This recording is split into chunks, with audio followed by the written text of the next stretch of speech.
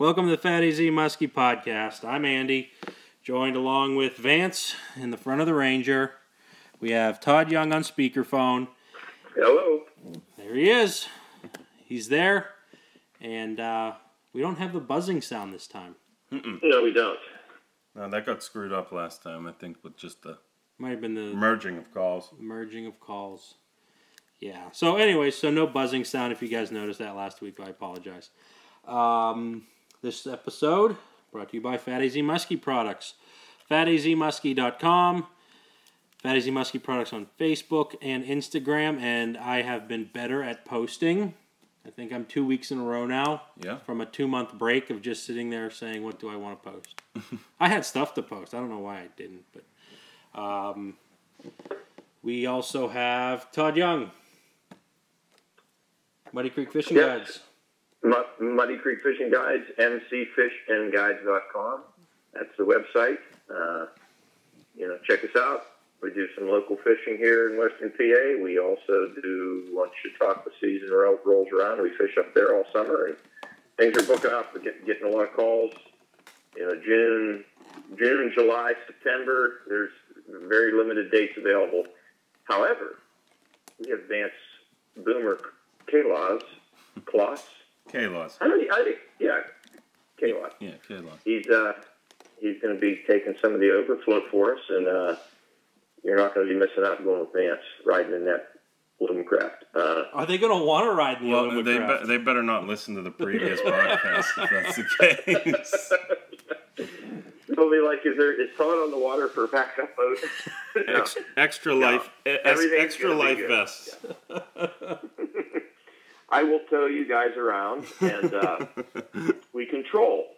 We can take gas that way. I will troll rods. We'll tow the Lumacraft. You can put a planer board to the tow line, yeah, and then you guys can go double width. We really can. I caught a fish one time in Canada. We were fishing this lake. It was a small lake. There was like no one on this lake. We went there for 4 days. We had to find this gravel launch. We launched, but we found a little cottage to stay. And we heard there was muskies in there, so we were going to try it out. I mean, long story short, first day we went out, we were like, okay, let's just, we went out, found a weed edge.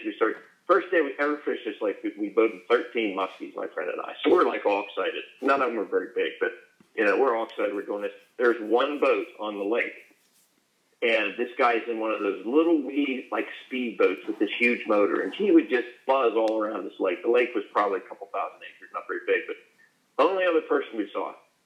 The guy happens to be buzzing by us. He breaks down right near us, and he starts flagging us down. Meanwhile, the whole time we're like, we're up in this place, and this one idiot is out here going 90 miles an hour, like, skiing and stuff. He flags us over. We go over. We hook up to him. Now he says my camp's over there, and it's right down. It's like a 3-mile shore, maybe 2 mile jaunt, but it's right on the weed edge. So we start towing him. You can only go Tell me you went the long way. What's that? Tell me you went the long way. You're like, okay, it's 3 miles that way. I followed the weed edge. I'm like, I'm not going to just cut out across the lake. I mean, it's just a little loop in here. All we got to do is cut in towards the bay. And I would have went the wrong way and just said, yeah, we got 20 miles to get to your place. We're going this way. Yeah.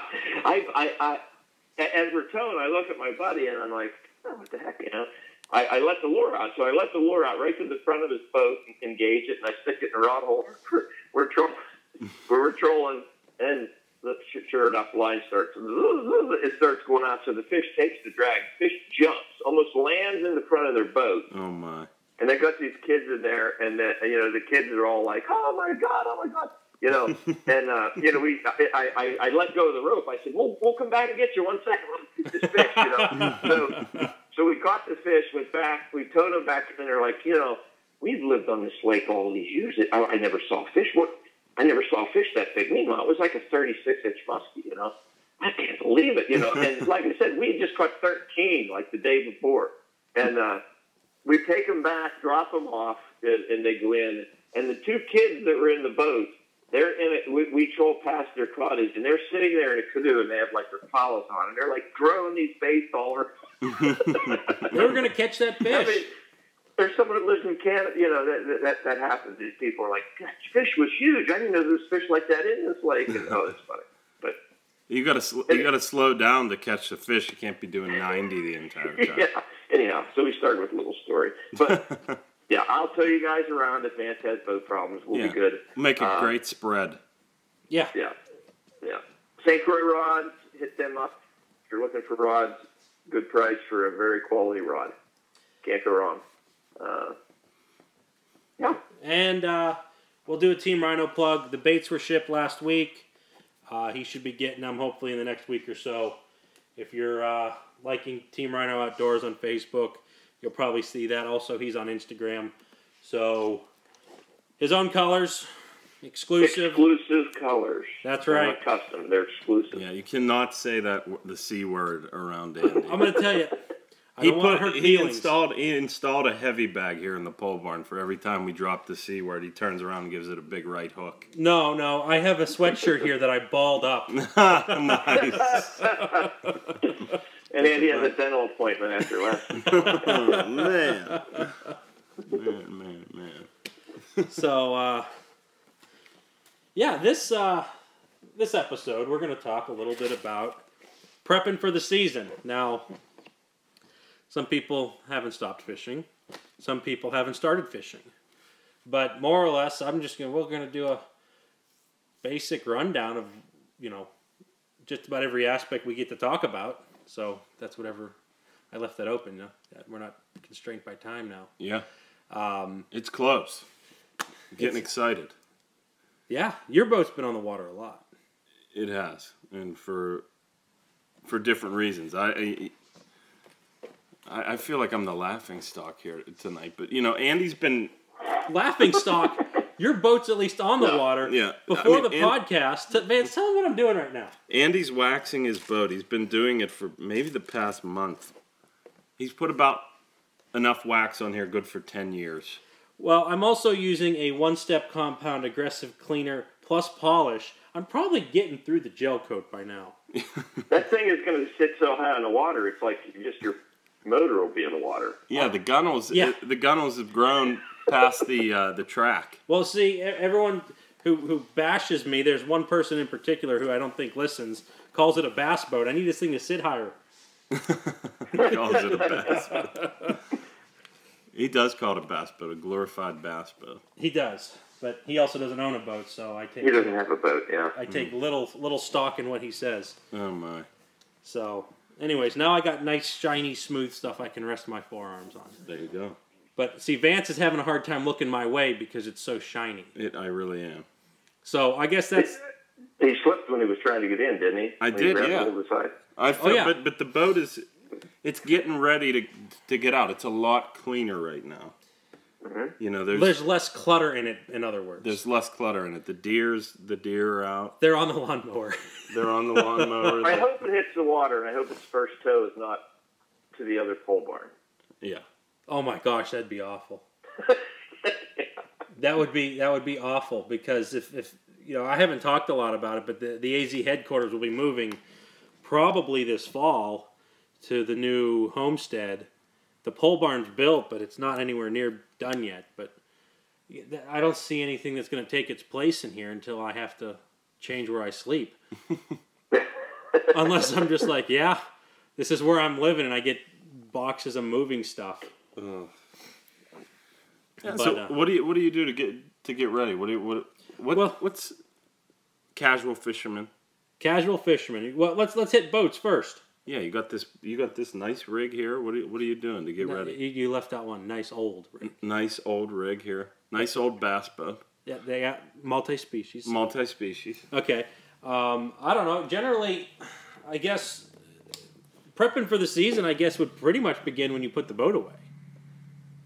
I mean, I always run some kind of fuel stabilizer in my boat because who knows? I might have gas from 2013 in this thing still. I might have filled this thing up in Kentucky and still have some of that when we were doing the PMT. Yeah, there's still fragments of that gas in there, yeah. Yeah. But I always, it doesn't matter when I fill up, I'm always dumping probably a gallon worth of a cocktail of stable, ethanol treatment, sea foam, something like that because, I don't have new stuff and I need my stuff to work when I go fishing. Me too. Yeah. I mean, mechanics are saying that is very important nowadays with all this ethanol. Whether you're putting the Startron enzyme, you want to put that treatment in all the time. And I run it all the time. Now, I did blow a motor this year, but, my motor set some hours. They're 2002s. I can't say anything bad about them, but I've been using that stuff regularly with every fill-up. Right. Now, I want to hit on the blown motors. Just for those who didn't listen to that podcast, how many hours would you predict you put on that motor in a year? The big motor. The big one. I can't even. I have a hard time even taking a guess at that. My one has over 5,000 hours on it. My kicker. His kicker has 5,000 hours. And I've been saying that for a couple of years, and already this year we did some trolling days where, I fired it up and it ran for 8 hours straight. When you start doing that, you can add up some hours. Mm-hmm. Or when we would go to Lake St. Clair for a 7-day trip and troll 12 hours a day, you can figure that in your head. And, you do that for 8-10 years in a row, plus going other places, plus some other trips. It has a lot of, they have hours. The big one, I don't know how many hours it had on it. There were some days that I knew that you were trolling all day with that. Mm-hmm. I used to troll a lot with it. I mean, I still, when I would go to Canada, there's lots of times I troll with that bigger motor, with the big motor, because it just handles so much better. And what else? It has a lot of hours on it too. What else did you find with the bigger motor? I'm hitting you cold with this because I remember you. You haven't talked a whole lot about it to me, but I remember you saying something. Bigger motor versus kicker motor. What catches more fish? Oh yeah, we call it the big fish motor. What? Okay, explain that. So I tried to lead in. I would be, I would be casting somewhere, we run somewhere, and I'd troll for a little bit with the big motor, and we would get a fish or something, or a big, nice big fish, and I would shut down and say, okay, let's troll a little bit, run the little one enough, and it was just lots of times. It just seems like, that rumble, that big motor, and trolling short lines like we do a lot of the time. I just always, I feel like we get more fish when I'm trolling with that big motor. I really do. The little ones wound up pretty heavy on mine. You get a little 10 horse and you get some wind and you're trying to go 5 miles an hour.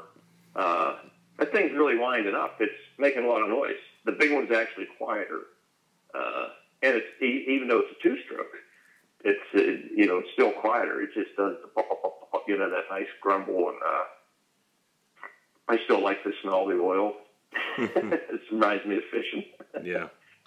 You don't get that anymore with the 4-strokes. The 2-stroke oil versus what, the hydraulic oil leak? Yeah, the small hydraulic oil. Yeah. Like that happens. You don't do.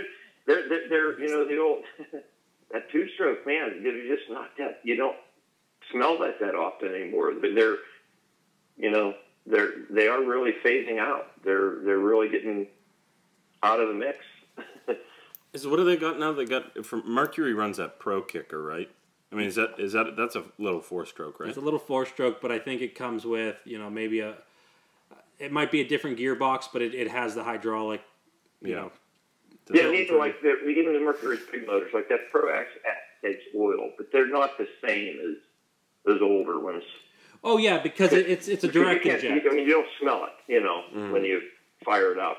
Highly computerized injection system using compressors. Probably using way less oil than what I'm using in my old 2002. Probably. Yeah. Per gallon of gas, I'm probably using more than you because I want to make sure mine's extra slippery in there, so I go a little bit heavier than 50-1 mix. I don't just smoke more. Well, with your auto inject and your 2-stroke, you might be like 200-1 at idle, and as you increase the speed, it changes the ratio to up to like 50-1 or whatever it might be. It might be 40-1, it might be 60-1, whatever Mercury. Yeah. Okay. But it changes that so you're not fouling plugs as much. Which I've never done. really, I put new plugs in it every year, but I've never, I mean, that's, you know, going back to what we were originally going to talk about. You know, I'm no mechanic, but, you know, I got away with it for a long time by, checking the lower unit, drain that out real easy. I got a little thing that pumps it in the bottom. And I check that, change the plugs, you know, every once in a while. I do that annually, and that's important. That's, you know, that lower unit's something you probably want to do in the fall.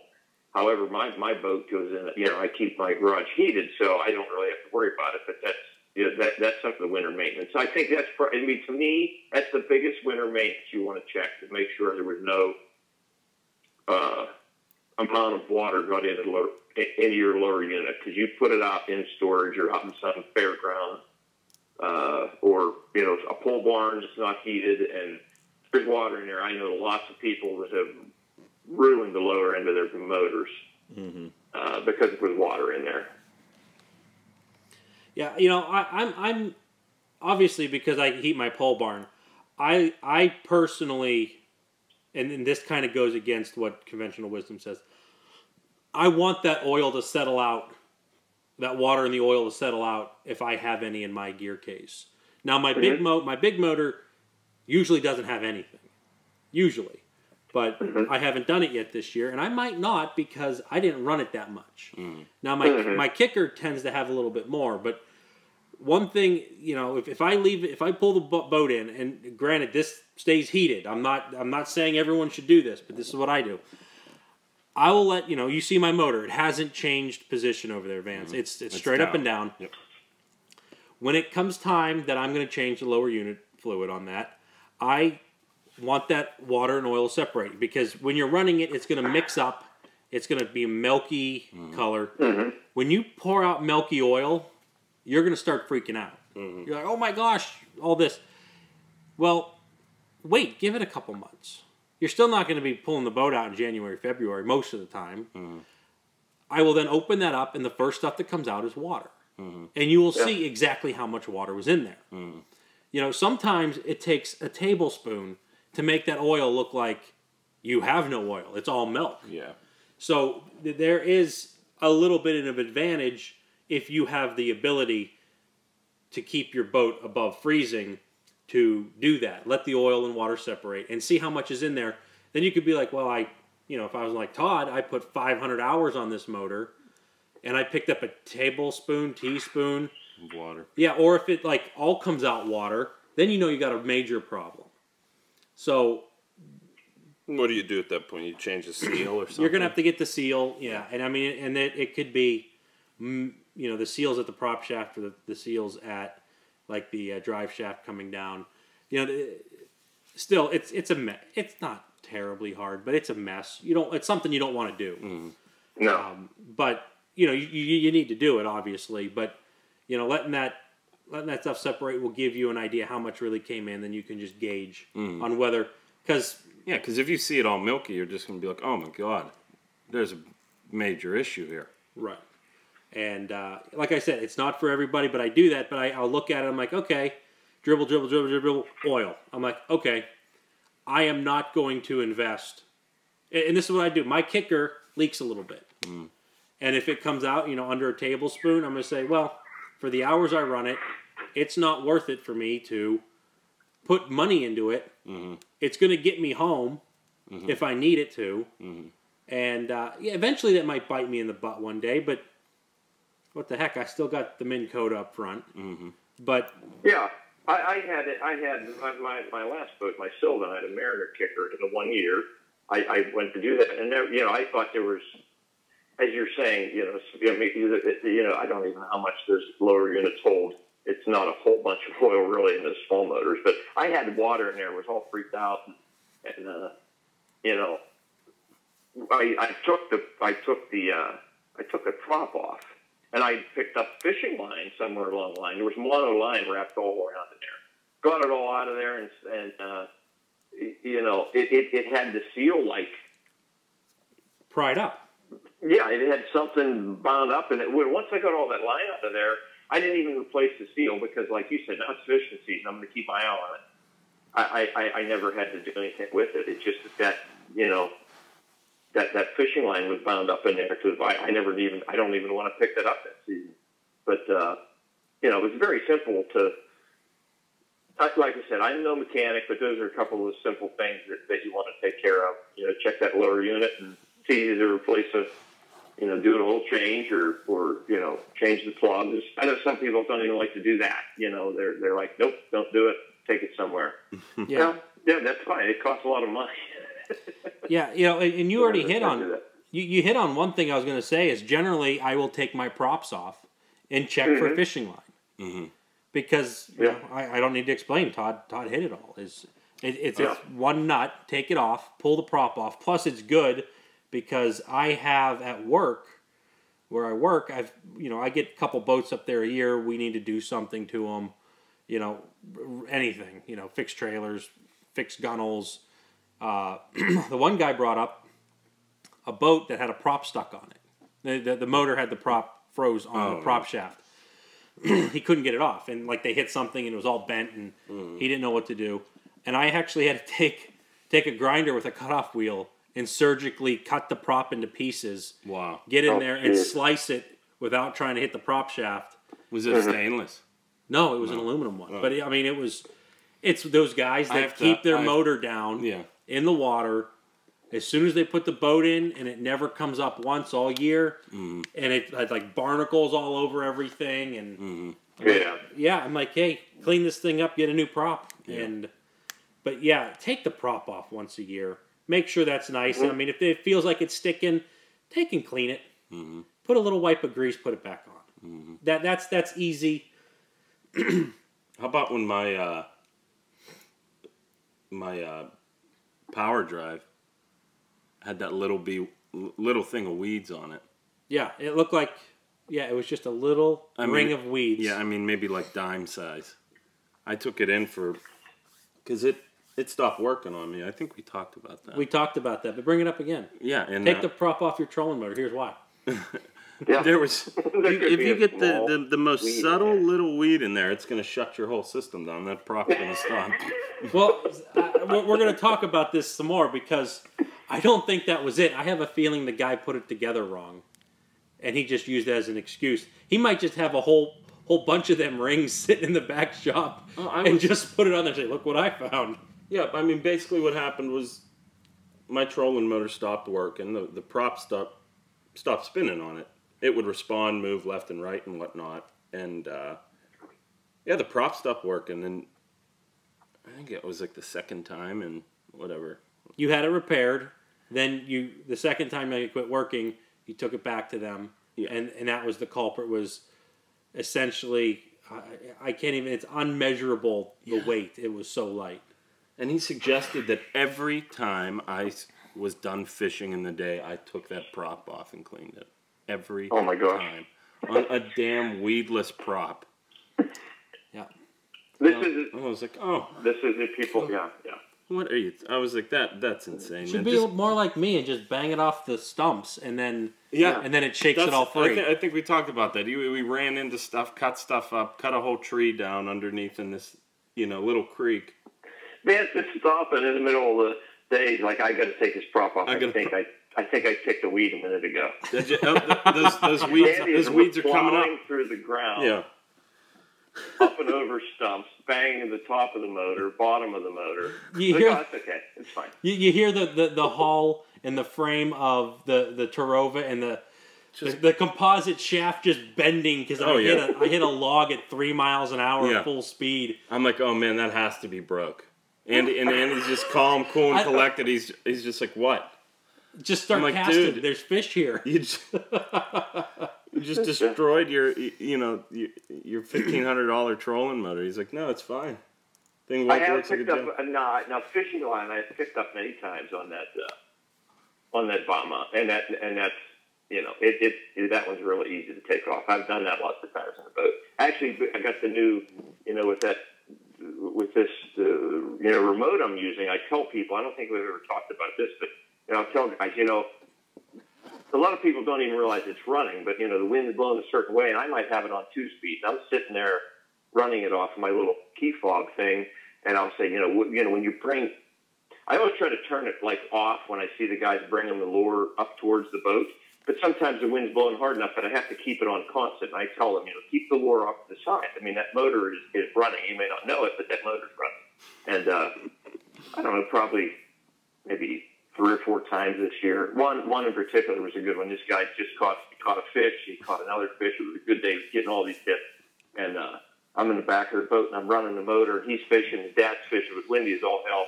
And all of a sudden, I see him up front, and he reaves up, sets the hook, rod is bent over, and it's just... He's like, it's a big one. I got a big one this time. And I'm like, yeah. And I hit the button. As soon as I hit the button, everything stopped. And I went, wait a second. You're on the... Wait a second. You should have said, is he still on there? I don't know. And then you hit it full throttle. I can't even move him now.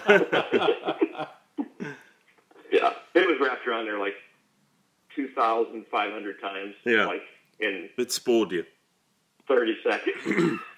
Those But, motor guides are silent. I'm No watching, question. but I see him reef up and set the hook, and the line is just flat. He's like, it's a big one. And I'm like, oh, yes. And as soon as I hit the button, he was like, oh. Dang it. Got off. Yeah. Unravel. Just take a knife right now Got and on. cut that line. Yeah, I've taken that prop off on the water before. I mean, it's a lot easier. The only thing you have to worry about is dropping a piece in the damn water. Oh, gosh, you that's don't what drop the sucks. nut. Well, there's a little pin in there that drives it. So, yeah, you lose that pin, you're not going anywhere. screwed. Yeah, you're Mm-mm. screwed. Unless you got some bubble gum and a It multi-tool. reminds me, I always have a spare prop. I always had it on all the other ones. Since I bought this new one, I didn't get a new spare prop. The new spare prop comes with a pin and all that.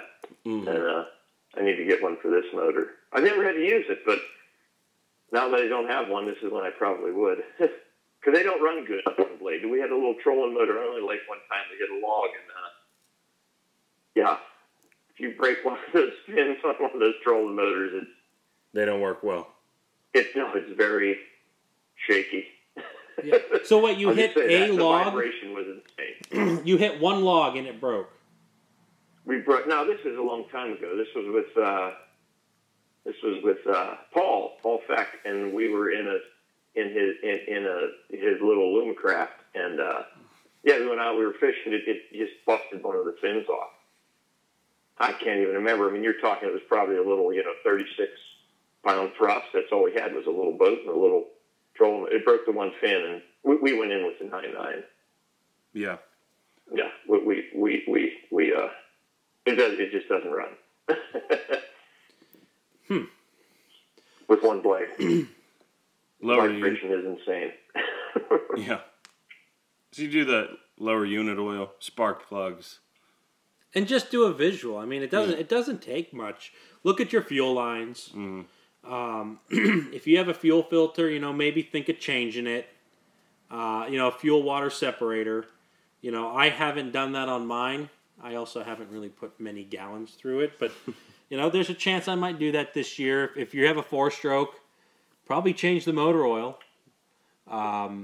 That's also one of those things that as I get older, not that I'm old, if I'll look at how much I've actually put time on that engine. Mm-hmm. And I guess this is kind of going back to like when I was riding street bikes. There was summers that I was putting a ton of miles on with my street bike. And then there were some years that I wasn't. Like maybe a couple 100 miles all year. And everyone's like, you still change that oil every year? I said, no. I have like 300 miles on this. If I start riding it hard again, and, it starts to get to, well, is it safe to change oil? Yeah, it's safe to change the oil every single time you drive it. Mm-hmm. That's the safest way. Actually, the safest way is just to have an IV drip of oil going in and a siphon of oil coming out, so it's practically new every single second. But, I guess my argument is this, and there's probably people out there that say I'm wrong, that oil is already millions of years old. What's a couple more months or a couple 100 more miles? It's not like I'm taking it, 20,000 miles on an oil change. Mm. So if you haven't run your 4-stroke all that much, I probably wouldn't change it just because the book says to. Now, if it's under warranty and they can somehow check that, go by the book. But if you've had your boat for a while and you're like, well, I took it out on 3 trips last year, I probably put 15 hours on it, you probably don't have to change the oil. But check it, run it, and then check it again. If it seems fine, I did it with my Mercruiser on my big Crestliner. There were like 2 years I never changed the oil on it because I'm like, why? Mm-hmm. It's a major pain in the butt to suck it out, and I'm sucking out golden oil to put golden oil back in. Yeah. Yeah, I mean, your car wouldn't tell you to change the oil if you didn't put any miles on it. Yeah. And as you said, if it's just sitting in there, well, I mean... Yeah, the biggest thing would be if there was a ton of condensation, and you know, but it would, like kind of what we talked about with Vance's motor a couple weeks back, the making of oil. You run it hard, like I saw it somewhere, a write-up when I was doing some research on Vance's engine, was that the amount of condensation that might be to the walls of your crankcase, is it enough to cloud up the oil? It could be, but they say if you drive your boat to where you can get on plane for any length of time, you're running it hard enough to get the oil hot enough for it to flash off. But yeah. And so more or less, don't just sit there and idle all day long. Mm-hmm. Get your boat and run it like the motor's meant to be run. Mm-hmm. And, run it, check the oil, and as long as, keep checking your oil. That's the biggest thing. And if anything that looks suspicious, then change it. Don't, err on the side of caution, but I wouldn't be doing a lot of unnecessary maintenance that, if you're thinking of things reasonably. Man, is it stressful too.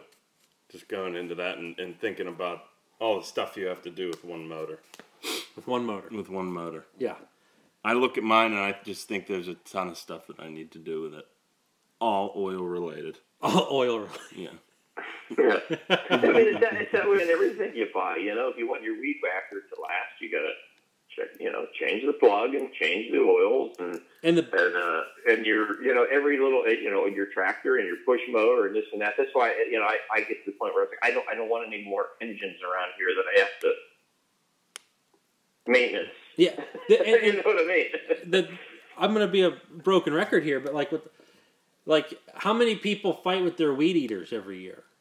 Yeah. Most everybody that doesn't run them. Mm-hmm. You gotta keep that gas going through them, and it's just same thing with a boat. But the thing with a boat is if your weed whacker stops in the yard, you walk back to the garage. Yeah. If your boat stops in the lake, I guess we're not weed whacking tonight. Yeah.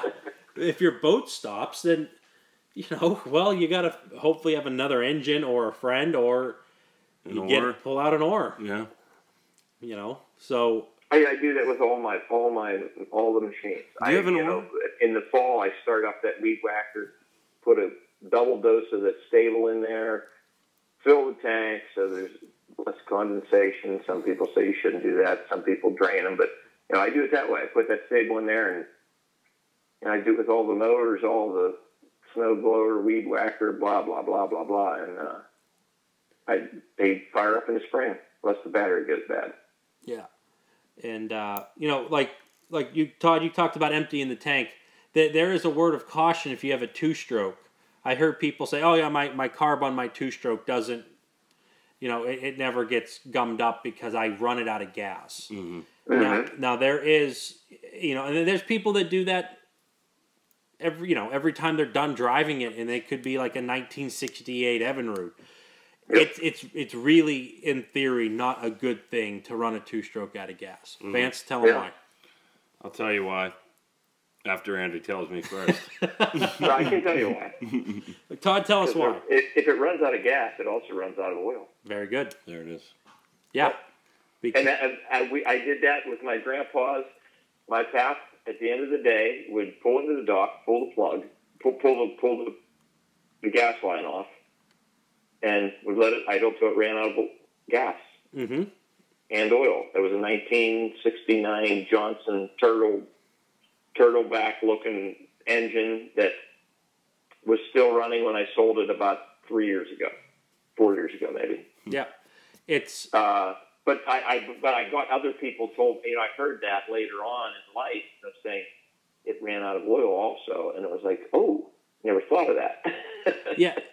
Like I said, I haven't had anyone say their motor's blown up, but any engine that's running with no fuel, no oil in it, there's the potential to do harm. Yeah.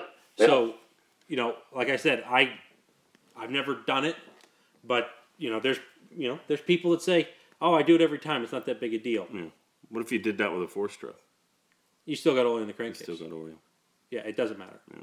Run that. And I still get mixed on the gas tank thing. My boat has a 40-gallon tank.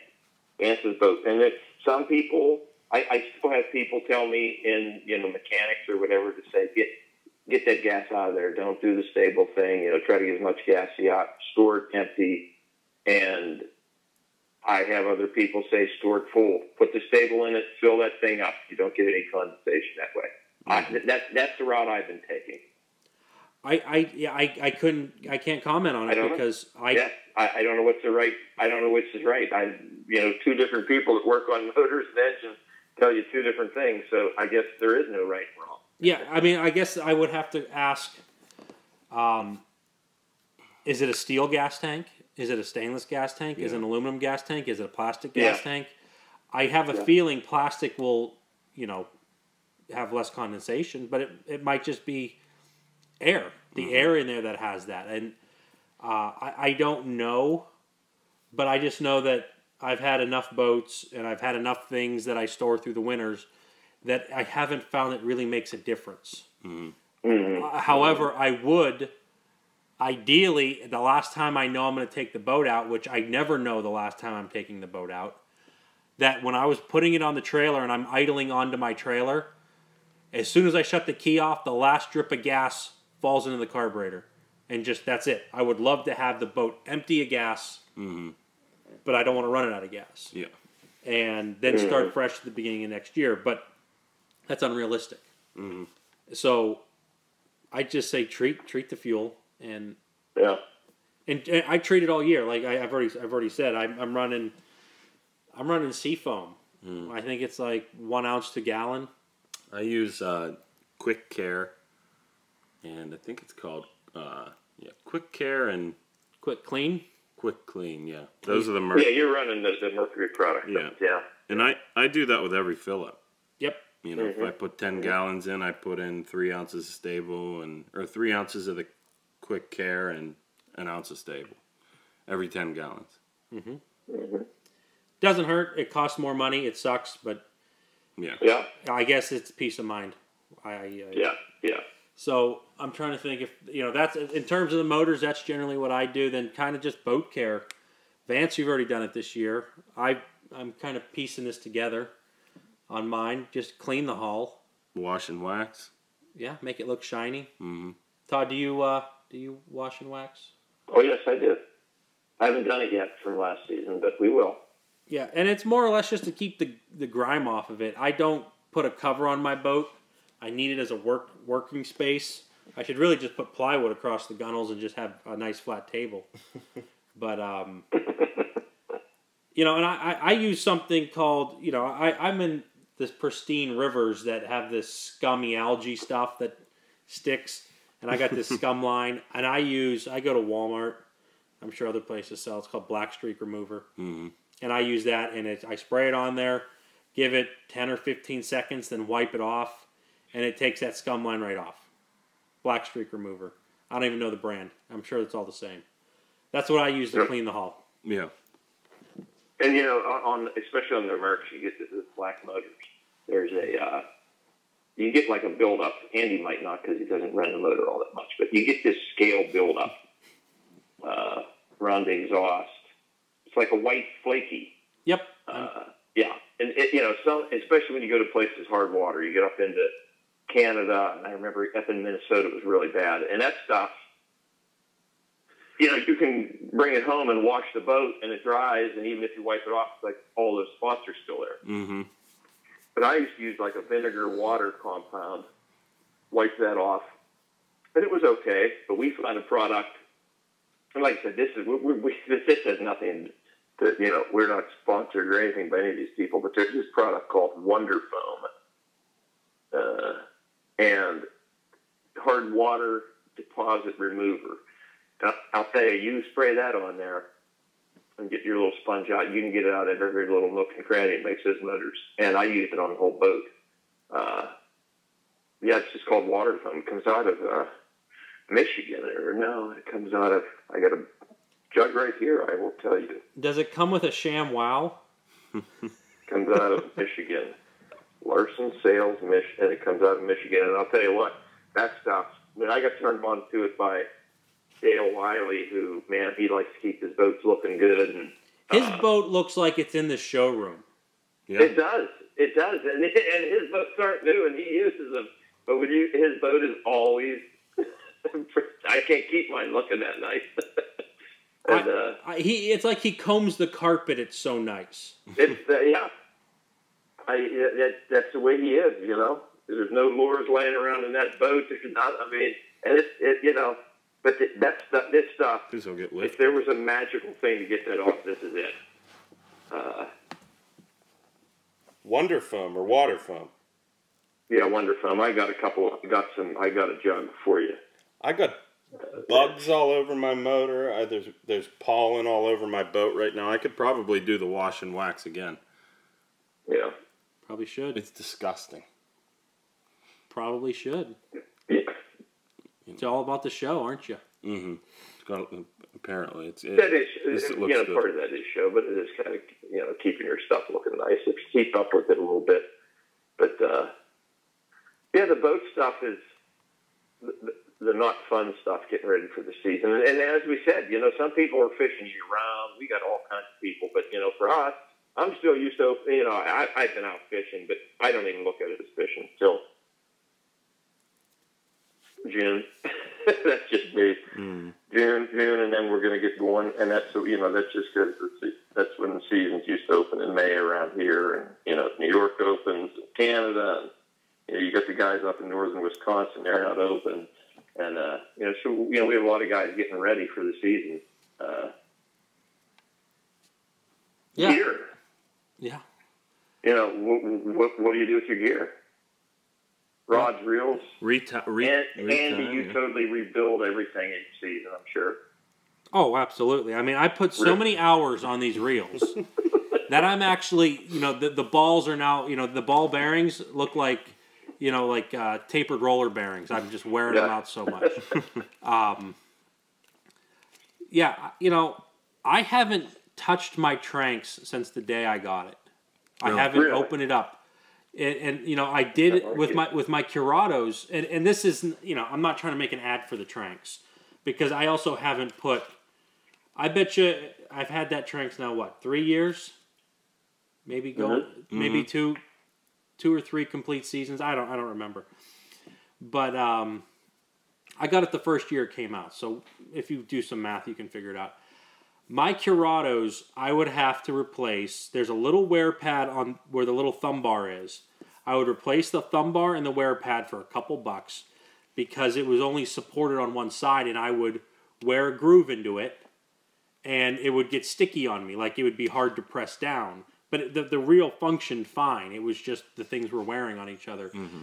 And so when I would get into that, I would tear it apart and clean stuff out and just do maintenance on it. But since the Tranx, I keep an ear and I keep a feel on it. If it feels like it's snapping good, everything back, I haven't tore it apart yet. I probably should, but I also do wipe the rod down. Not every trip, but it does get scum on it every once in a while. What? What do you wipe it down with? Black streak remover. Black streak remover on a rag.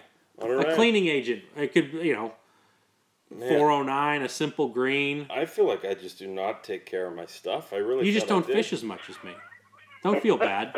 Todd, do you wipe your rods down like that? When the weeds get on them and stuff, and I clean the eyelets and whatnot. I mean, don't you get grime on it? Oh yeah. And you just screw it. Well, the most of the buildup is like algae and yeah, wipe it off. Yeah, that's what I do.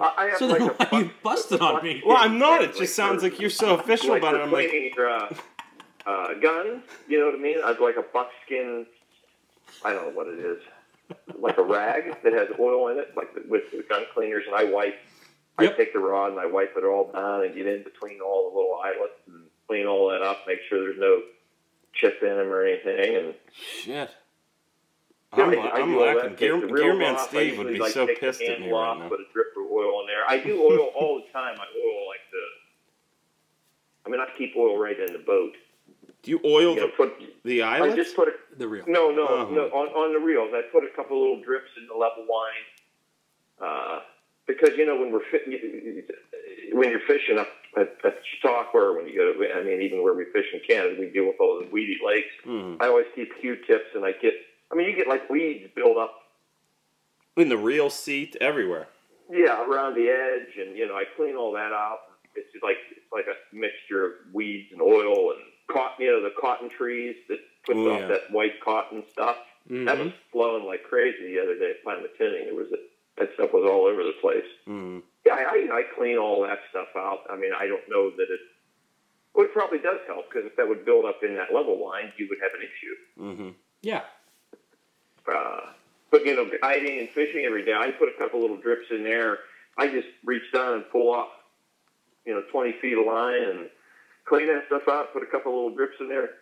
I probably do it once every 4 or 5 days.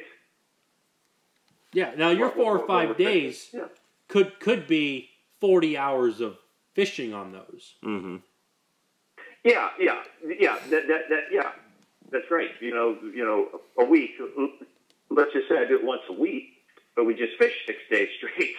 You could have 50 hours on the equipment. Mm-hmm.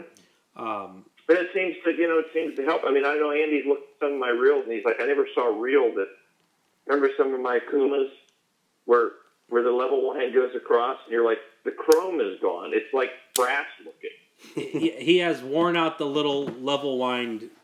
I don't even know the term for it, but it's like a very coarse thread. Above the gears are inside, but it's like a little half moon thing across the top. Mm-hmm. Yeah, and it moves the level line, and yeah, it's like the chrome is stripped, and he's just wearing into the base metal.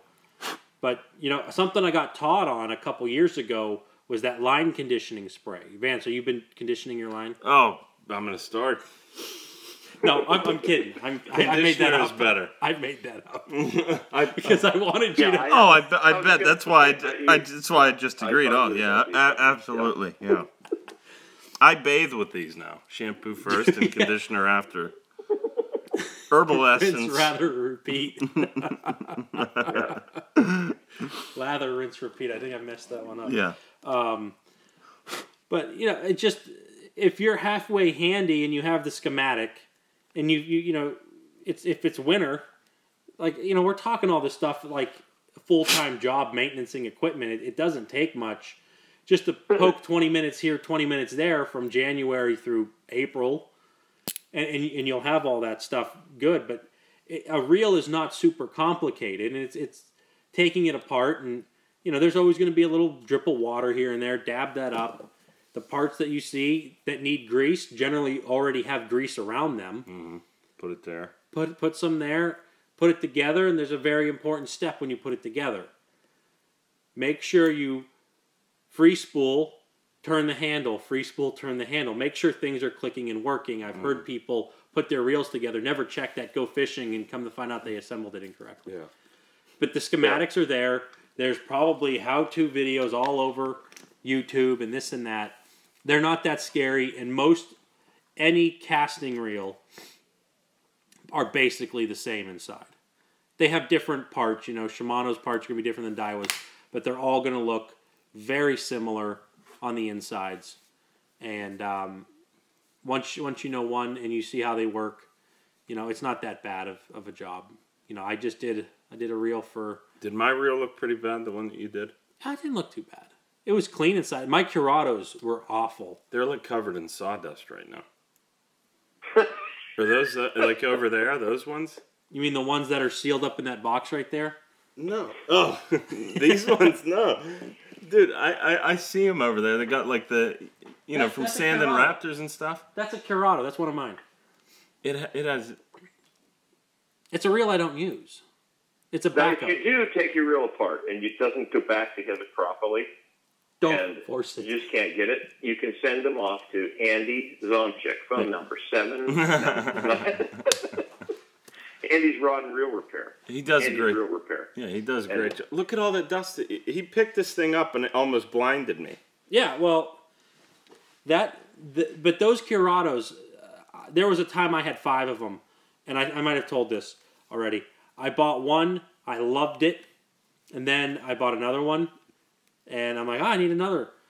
Just so happened to be at that time, Shimano came out with the Curado 300E or something like that, and they put the Ds on sale at Gander Mountain. I picked a whole bunch up. I picked 3 up for $100 a piece. So I had all these just in case I wore one out. I never wore out like the 2 that I was using, and I ended up just selling the new ones. But I used those Curados so much, they would just. I'd fish in the rain, the sun, the snow. The ice. It didn't matter. Yeah, the ice.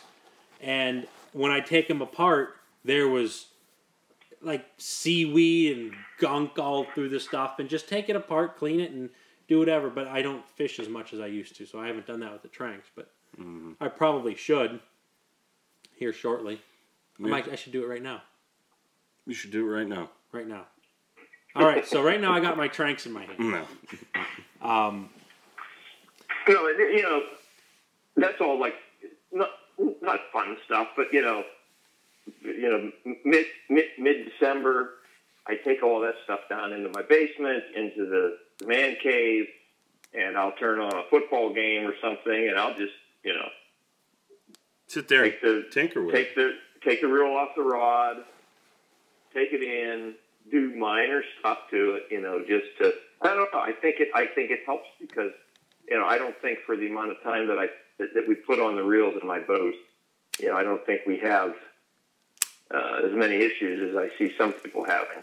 Now, sometimes we just flat wear stuff out or break things. That's when Andy comes to play. But yeah, I do it all winter. I got 14, 12, or probably 13, 14 rigs in the boat. You're taking 6 or 7. I got 6 trolling poles that we use every day, and a lot of times we use 3. So there's 9 that we use every day. I got a couple backups, got some backup reels laying around, and there's 12 or 14 outfits, and I got some that get used very little. I got steel line, I got stuff like that. But yeah, I just I do that little bit of stuff. Usually I do it in the middle of the winter, but season's not here for some people, and still got time if you're thinking about what to do. Don't be afraid to at least take, put some oil on those level lines and check your eyelets. It's a good way to check your eyelets on your rod is to just run a Q-tip around there.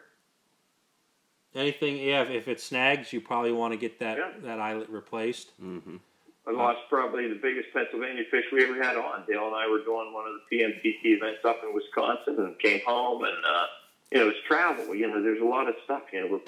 Take my stuff, put it in his boat. We drive, 800-900 miles, fish a tournament, put it back in there. You drive home. And I went out fishing locally in November.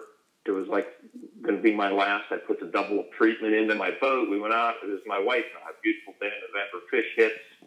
And the line broke right at my, it's the only time this ever happened, but it broke right at my, I saw the line like when it broke up trolling. And when it broke, I saw the line flying through the thing. And, I pulled the line through, couldn't figure out what was going on. And I pulled the line through. I pulled on the end of the rod. It cut right off. And the one eyelet had a big chip in it, and it was just like a knife. It just cut the line. Mm. Did you end up seeing that fish again? Yeah, I said to my wife, "Can I keep your? Maybe that lure will float up." At that point, I didn't know what it was, other than it was a good hit. And this is the honest to God's truth. I stayed in the area and I trolled down, came back around, trolled back through. This is a local lake, just 30 minutes from the house, and it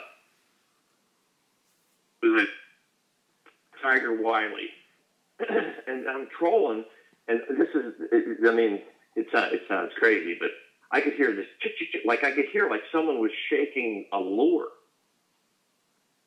Like if you grab a big jointed wooden plug like that and you just shake the head of it, you hear the tail going, thump, thump, thump, thump. And I turn around and there's that fish 10 feet off the side of the boat, laying right on top of the water, just shaking his head. It has the 8-inch plug head first buried in his mouth. And it's shaking his head trying to throw that lure, and the tail is going clack, clack, clack, clack, clack, clack. And I look over, now I know that I had 30 feet of line out, plus it broke right at so I got 30, 33, 34 feet of line on there. I had other lines out. I threw it into neutral, and I reeled one in real quick and threw it out there. Hooked the line, and I was pulling the line up. It was caught on the lip of the lure, and it was just right there in reach so that I could have grabbed that line, and it fell off. But Man. it was a big wide. It was the biggest PA fish I've ever had on, and it was just a broken eyelet cost me the fish. Would you have taken? Everyone out there that's had braid who has ever snagged up has cut their fingers in the creases of their joints when they wrap the line around their hand and pull. Oh yeah. Was that fish worth getting those awful braided line cuts in the crease? That would have been no different than like ice fishing. I would have hand-over-handed that thing. Of course, I guess then my wife would have been on the net. But yeah, I would have taken everything. I just tied it off to my wrist. Yeah. Yeah. It was a big fish. Man. Really big, wide, heavy November fish, giant fish, and like I said, that's the only time it's ever happened. But it was a broken eyelet. It happened through all our travels. So it's worth checking. Yeah, and it takes nothing. It takes nothing to do that, and it could cost you. But yeah, it's something you also I just a quick visual can get you caught up on a lot of this. Heck, I use my rod. We've talked about it as a push-off pole in some of my stuff. I don't check my rod throughout the season. I probably should. I mean, I'm using this thing at Jimmy locks, bust doors open, breaking windows out of your truck. That did break the eyelet when it did break the that. It did break that tip top, and it was a very hard tip top to get. Yeah. When it punched through the back window of my truck. That's a good one. I think I told that story. Yeah, you did. We talked about that. I can't believe you could blow out a window with the. It was my tooth tamer. Yeah. XXX jawbreaker. Yeah. Extra, extra, extra heavy. It should be called the window breaker. Yeah. The hammer. That's right. Man. So, and then, baits. If you have your the baits you use a lot, it doesn't take much. Check the hooks. If it's a wooden bait, check for cracks, check for anything pulling out. Plastic baits, same thing. Look them over. It doesn't take much. And plus, you probably should sharpen the hooks anyway. So, just when you're doing it, be halfway conscientious of what you're holding and, what the ramifications could be if you miss something obvious. There's always a chance for equipment failure, but if you could have spotted it, why not, take 5 seconds. I'm sure I'm not the only one that plays with their fishing lures during the off season. No, I think a lot of guys are doing that. How many times? I don't know how much for this talk to Vance, and he's like just sitting in the boat sharpening some hooks. It would be like January. Yeah. And that's been me my whole life. That was me back in high school. Your buddies call and say, "Hey, we're going out to a party over here." I'm like, "Okay." What are you doing right now? I said, "Well, I'm sharpening hooks on some baits," and they're like, "What?" That's just me. That's what I've done my whole life.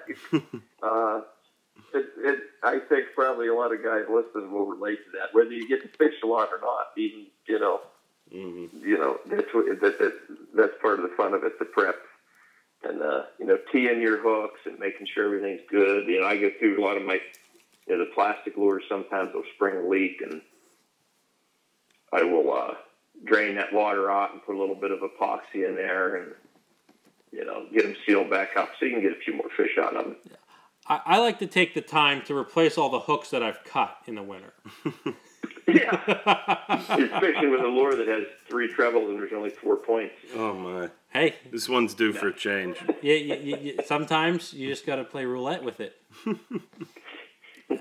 Yeah, you're all about your equipment and stuff, and making me feel like I'm doing something wrong. And you're fishing with 1 point. I'm not sitting here pointing any fingers. His 5-fish day could have been a 6-fish day. Mm-hmm. Yeah. I saw that one that hit that hook that he cut off. I was there. I don't think you saw that fish. Because I don't think I saw that fish. But I have right over there. I don't have any in front of me now because I was doing a little bit of a wax job on this gunnel. But Vance, probably 90% of the podcast I have Baits everywhere. baits. We either we have the casting baits that we make. What do I have sitting out over there? In a Boss shad, a couple legends, little baby perch baits, the tiny ones. Mm-hmm. You got a 4-inch baker. You got 5-inch baker and some Boss shads. There should be a Wiley floating around here too. But yeah, just I like to see. I like my stuff nice, so I don't let the fish eat them because they might. You don't get them all chewed up. Yeah, might scratch the paint. That's right. He She's comes paid fishing for it. in my boat. He's like, "Look at this thing. It looks horrible." Yeah. Don't. Yeah, I bring my baits. I'm like, nah, I'm just gonna let these things not get bit. I'll just use Todd's. You know what We'll just use those ones. They're already destroyed. He doesn't care for stuff. You got to do trailer maintenance too.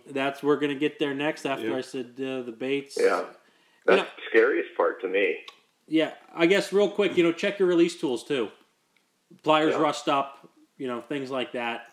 Oh my gosh, I had a pair of pliers. I can't even move them right now. They sat in my box for a while. I mean, they were like long pliers. Good set of pliers are hard to find. Long needle nose, and I think I had like a Rapala brand, but it was, they might have been like a foot long or whatever. But if you get in, to get some decent hardware, you can get 16, 18-inch, pliers and whatnot. Those Rapala ones I have, they're just stuck open. I can't. I had the thing just bathing in oil. I still can't do it. Yeah, I do that. I do that numerous times. I mean, probably at least 10 times during the season. I just take all that stuff out. All those pliers that I have. I mean, you guys have seen. I have a whole toolbox sitting there. Mm-hmm. He built this toolbox out of lumber to support the weight of his release tools. Yeah. No, but I do. I pull that stuff out. I lay paper towels down, spray it with, lube something or WD-40 at least, and, move them around and, get them working because they will. I mean, you leave something in that boat, a couple rainy days, you go to grab it, they will be locked up.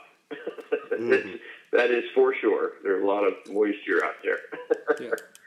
And, I mean, I do that all the time, just to keep all that stuff. That's stuff I do during the season, but I do it. I've already done that to my boat. I got all that stuff lubed up and ready to go. And yeah. All right, let's jump back to trailer maintenance. What do you do, Todd? I pull the tires off and pack the bearings and shove it back on and say, I hope everything's good. That's all. Lights, the lights on your trailers, I mean, that's not a necessity, but that's something that can get really frustrating as your rig gets older. Yeah, and something that has happened in recent years is you can get them LED lights for like $40 or $50. Mm-hmm. I see guys put in a lot of time chasing problems with phantom problems with their wiring. Oh, this ground came out this.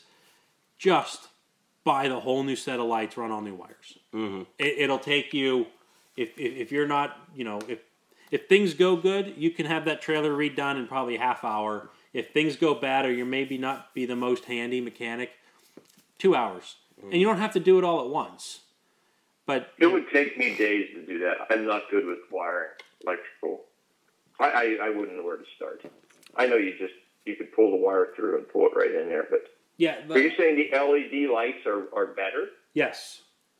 Are they? Last longer? Yeah, they the LEDs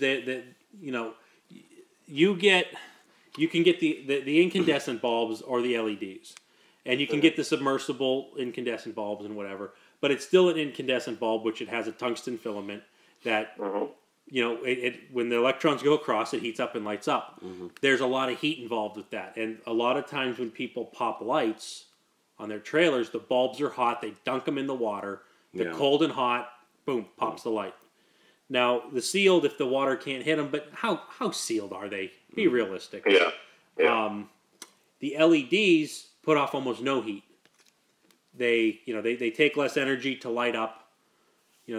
So you're not that like people are like cars are stalling because the batteries are dying with incandescent bulbs, but the LEDs, they have a longer life. So you pop it, you can have the world's best wiring, but if your bulbs burn out, Still not going to work. it's not going to work.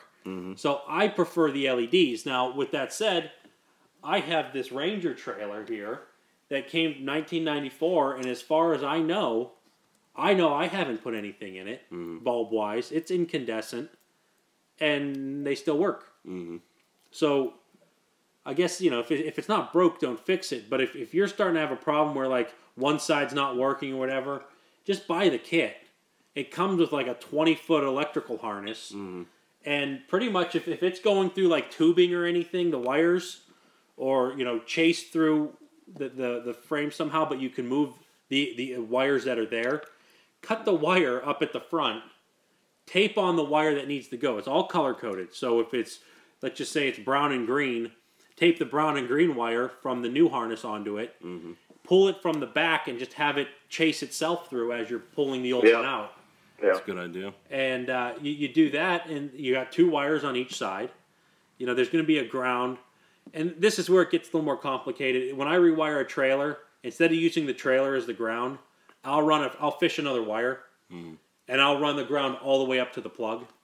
So I'm not relying on the frame of the trailer or a connection that is definitely good. Yeah, because then you're relying on the ball connection. Then you get into your the chassis grounds and everything. What's your hitch and the truck?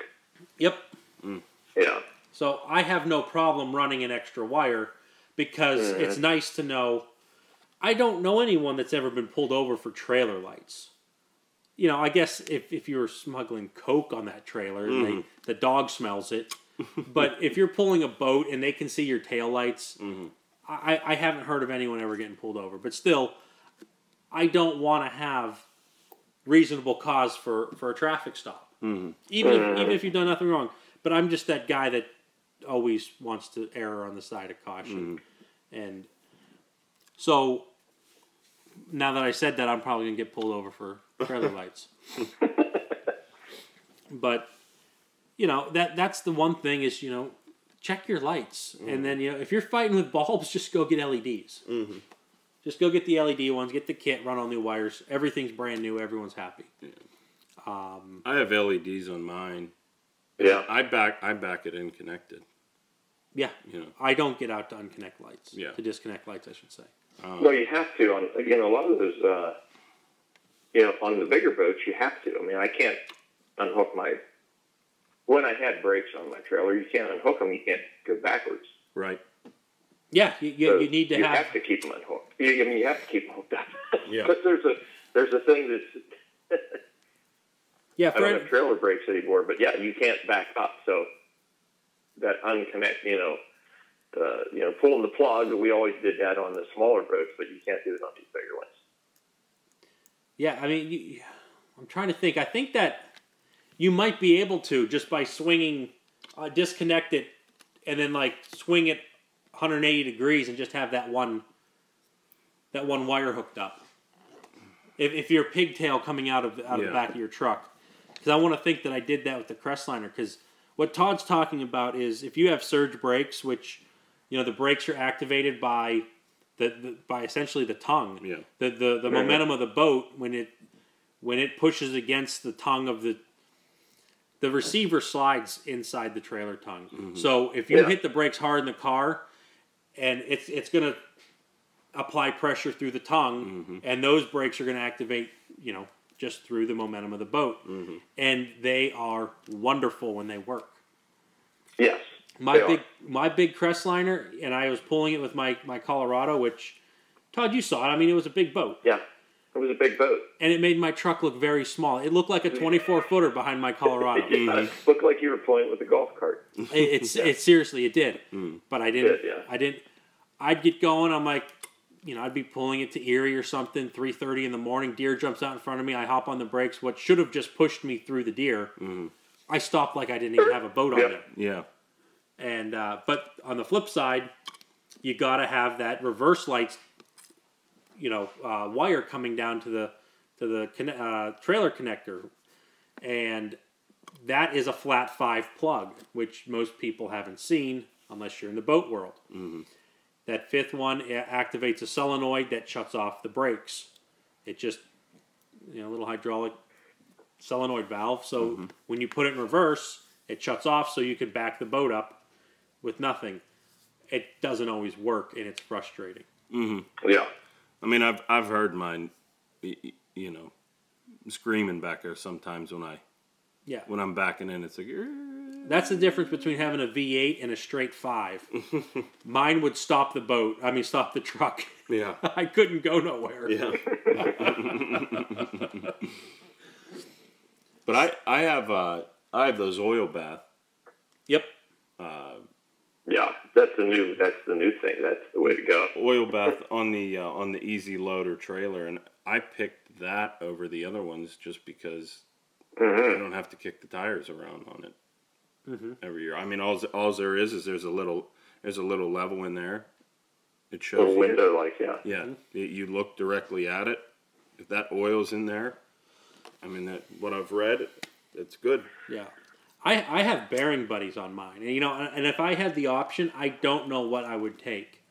Because I wasn't well versed in axle lubrication until like last year when Todd and I think we were talking about it. I'm like, why are these people going to oil baths? And I never looked into it. I just, bearing buddy. I'm like, all right, pop the cap off, squirt, squirt, squirt. As soon as I see it come out, spray, I'm like, good. I'll see you next year. Yeah. But it might be a better system. I don't know. But regardless, they need lubed. If not, they're going to not work. And then you're going to be along the highway wishing you had another set of bearings. Yeah. Or a hub or a whole new everything.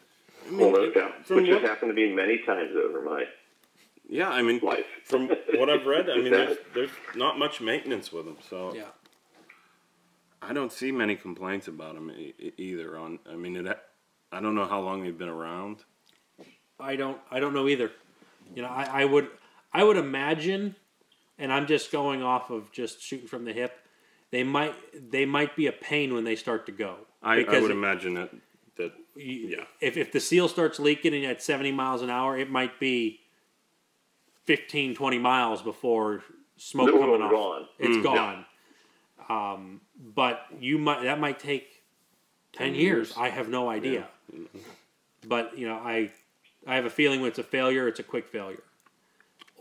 Grease, obviously, if you don't have grease in there, it can fail just as quick too. I don't know, but grease. The seal can be bad on your buddy bearing on the backside, and you can pump it in there and you get some grease spraying around, but you can just keep stopping every 15 miles to put a couple pumps in. Even if it's a slow leak. I mean, I had the seals were letting some grease out of the backside, but you get through the season. I mean, it's you just grease it when you're done with your trip. Yeah, it's easier to prolong the right fix with grease because it is it's archaic. You got grease forcing through the bearings, which has worked really good, but. I imagine if they're putting these oil baths on, that they've tested them. I'm sure they had to. So just make sure they're lubricated. Tires. Todd's the only one that I know that actually wears tires out on trailers. Most other people replace them because they dry rot. Todd, you got new tires the other year, didn't you? Yeah, I got new tires again last year. I get a few years out of them, but I have a single axle on this boat, and if there was one thing I wished I did have a dual axle. there's goods and So yeah, bads. I do wear tires. You get a couple years out of them. Yeah, I get a few years, and I put, when I see the wear, because you can't take that chance. I mean, a pet flat, you have a flat tire and a single axle, by the time you know it, I mean, it's not like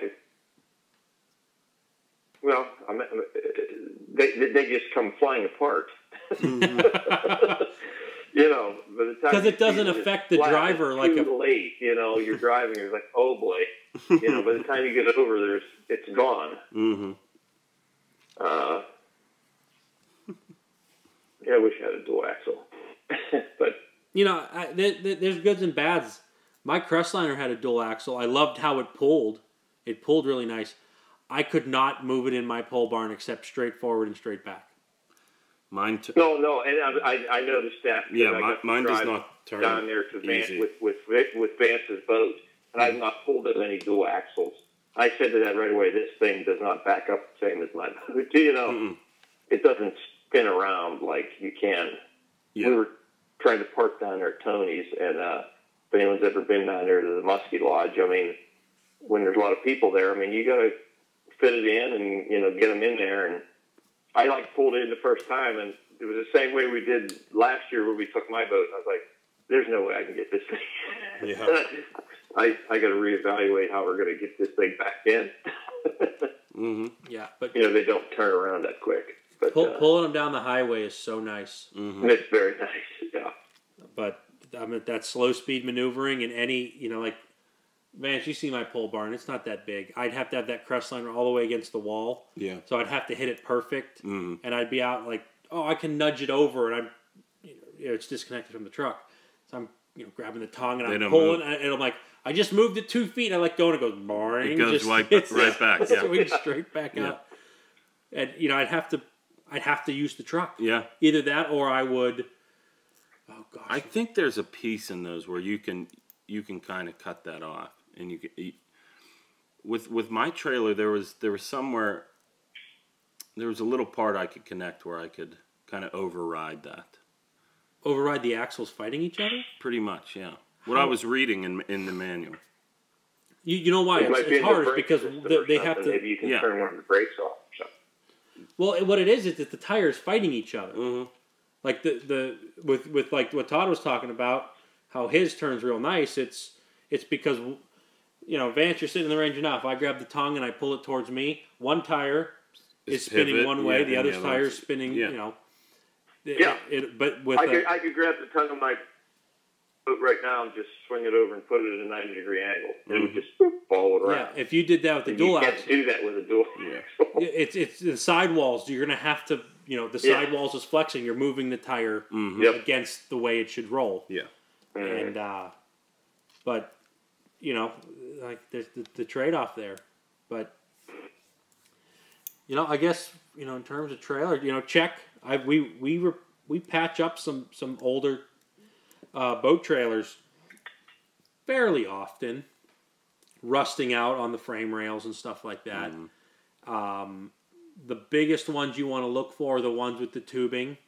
That water gets in the tubing and it'll rest in a low spot. Mm-hmm. Usually they're more like on, the ones we do, at least from this marina that brings them to us, is they, I don't even know what you'd want to call it, but it's a tube that goes perpendicular to the boat. It's where it'll go dip down for the V and then come back up. Mm-hmm. And it doesn't take much for those weep holes to, they can plug up with dirt and stuff, and then it'll hold water. Those will rust out, and if those break through, your trailer could then open up. Just but I haven't seen a catastrophic failure. But because people, you launch your boat, you take it to the thing, you look, I'm like, oh, what's that? But it's something to watch. Trailer failure is not a fun thing. Grease. You're not even there yet. If the motor breaks down while you're fishing, at least you're on the water. Yeah. If you're going fishing and your trailer breaks down, you're sitting alongside of the road. AAA, unless you have extra coverage, Yeah. don't. You're paying They'll $200 tow to get your it towed. vehicle. They don't tow the trailer. Yeah. Yeah. But Yeah, other than that, grease the moving parts of your jack. I mean, it can even just be WD-40. Grease the stuff. Make sure your coupler's working good. Mm-hmm. I don't do that. If I feel that it's tight, my little lockdown mechanism, spray it with some WD. Yep. Just don't skimp on it now, because if it doesn't feel right, it probably isn't, and head it off early. Mm-hmm.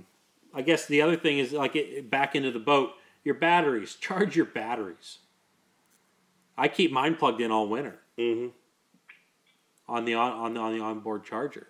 It goes to float mode, and but I'm worried about that stuff. I feel like the second I take it off, I used to take the batteries out and keep them elevated off the ground and charge them like every 4 to 6 months. That's what I would do with them. yeah, I just leave mine plugged in. Yeah, that's what I do now. With the bank charger and stuff. But the other thing is, if your battery is a maintenance battery, check the water levels. Yeah. There's not too many of those anymore. I don't think. I don't think so either. Probably because people were burning them up and not buying them because of it. Yeah. But I guess tow vehicle, make sure everything's good with your hitch. I don't check my hitch, but I have a new truck. Mine's a big rust pile. Is it? Yeah, I left that on during the winter months, and it just got all gunked up with everything. Mm-hmm. But I took it out and spiffed it up a little bit. I put it in Coca-Cola for like a week. Really? Yeah, and it took some of the rust off. Did it have any cavities? Big brown. There's still rust all over it, but I mean the thing works. Yeah, what was that?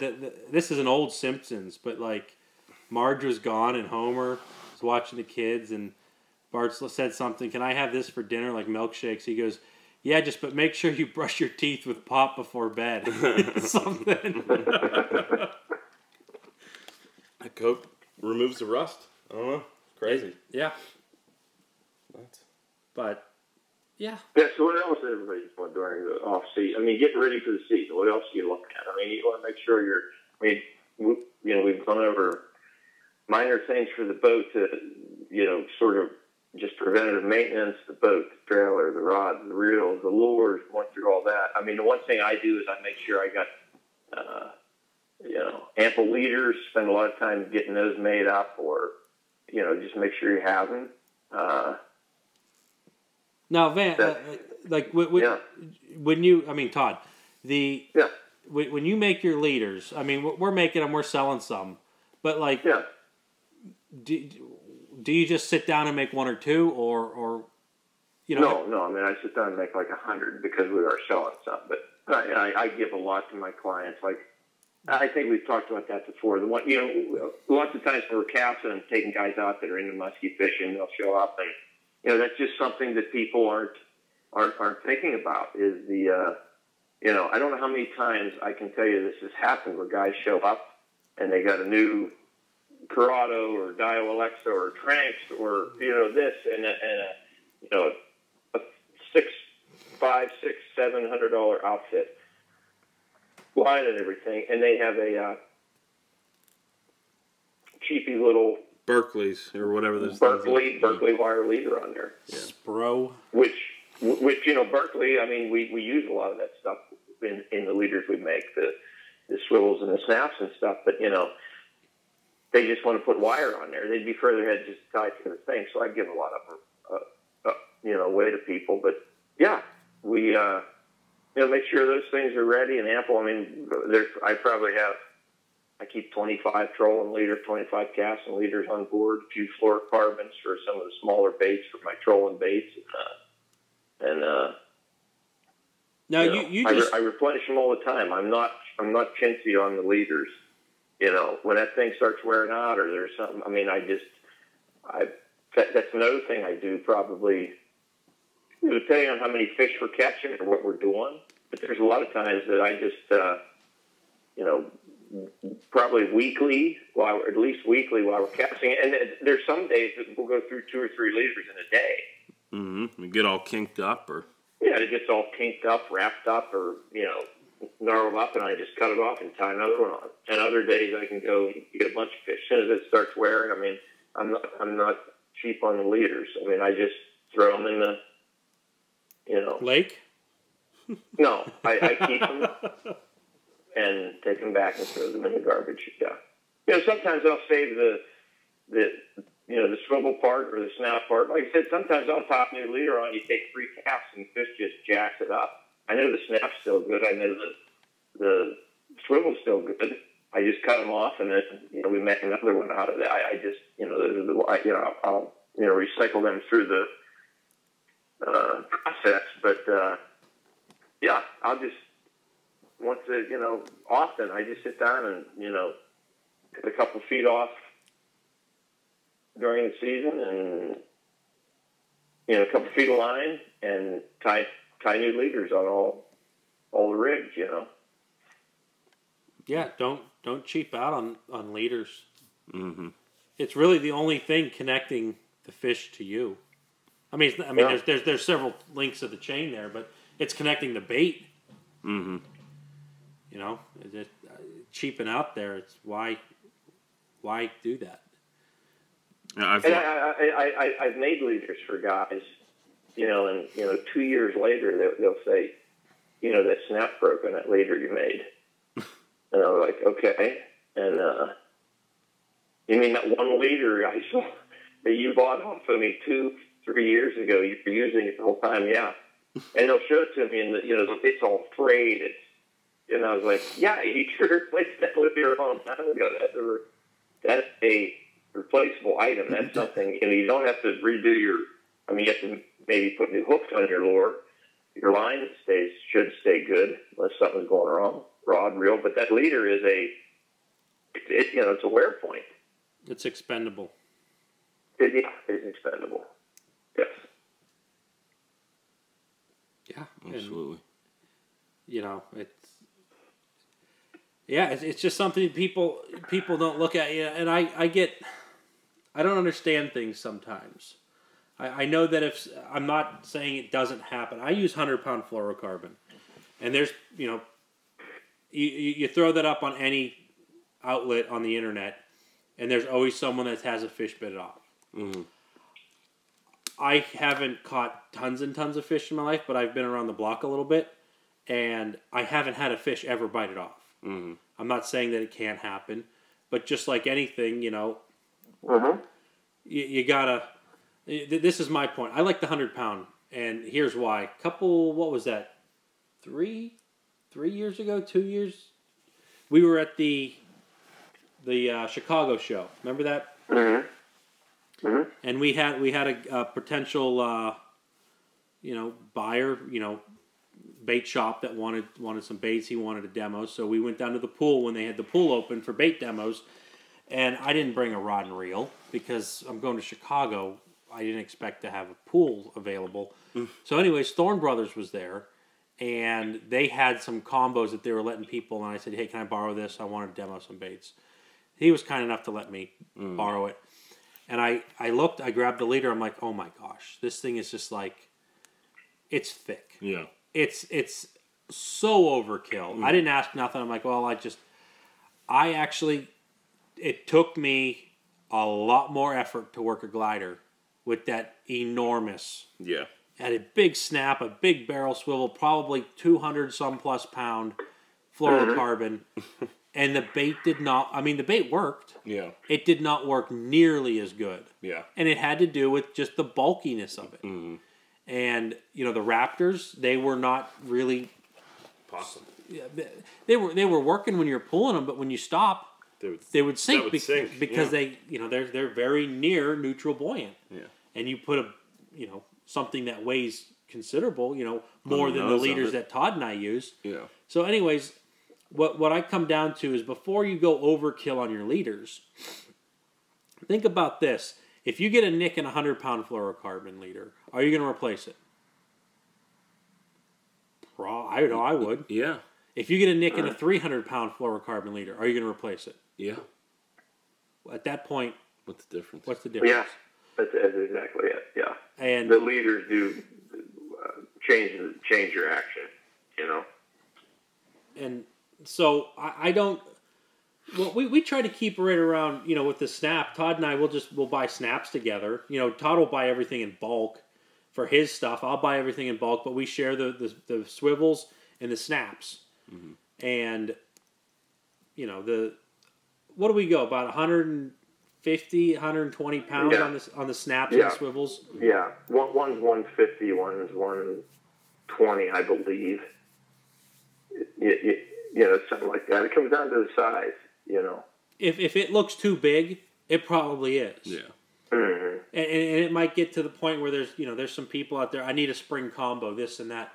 Well, pretty much any muskie rod and reel can be your spring, summer, fall, and winter combo. Just pick out a reasonable leader, and then it can do everything. Mm-hmm. Mm-hmm. And but that's something I check. Mm-hmm. If you catch a fish, some people will sharpen their hooks. Just grab that leader and run your hand down it. If you feel a nick, you got a judgment call. Am I going to take it a little bit further, or am I just going to replace it and harvest the organs later? And yeah, and that's. I think I've talked about this before. The way I tie my fluorocarbon, I can replace the snap on it. Mm-hmm. I'll go through generally I'll go through a couple snaps before the leader gets banged up enough, and I can unsnap the snap, put another snap on it. Yeah. And you can get some mileage out of that stuff. Mm-hmm. And yeah, I pretty much change those things up as soon as I start seeing them kinking up. Yeah, you're using the same wire. Even the kink in them kind of jacks with the action. It does. Yep.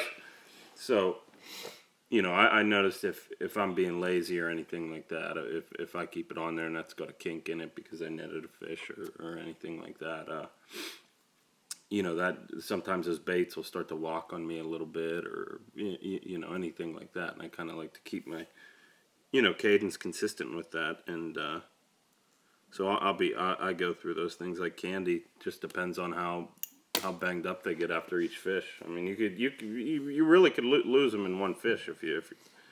I find that most of the leaders get jacked up from the small fish. Oh my God, yeah, because they're insane. I mean, especially if you have to, especially if you have to net them or something like that. I mean, they're going crazy in the bag there. That leader's expendable. Yeah, like I said. There was, back in my early days when I was working hellhounds and stuff like that. I made up my own solid wire leader because I read somewhere online that you can only work gliders properly with a solid wire leader. Mm. So I got something, that was probably in the 90, 100 pound range, and I'd twist up my own little leader and put on my snap, but I didn't like it when I would tap and, the glider would glide, but that leader would just go boop, straight down, point right to 6 o'clock. Oh yeah, they're heavy. It's like a damn sinker. And like I said, everybody's got their own little thing, but I cannot think of any absolute reason at all, unless you were throwing a bucktail. Mm-hmm. I started making those years ago because that's what people said, oh, you got to use this. I absolutely hate them. Absolutely hate those hard wire. Like I said, I mean, I guess it'd be fine throwing a bucktail. You can do whatever with them. Yeah. But what I did different stand this thing. After I did that was I said, I don't like this thing falling. So I found some little walleye slip bobbers.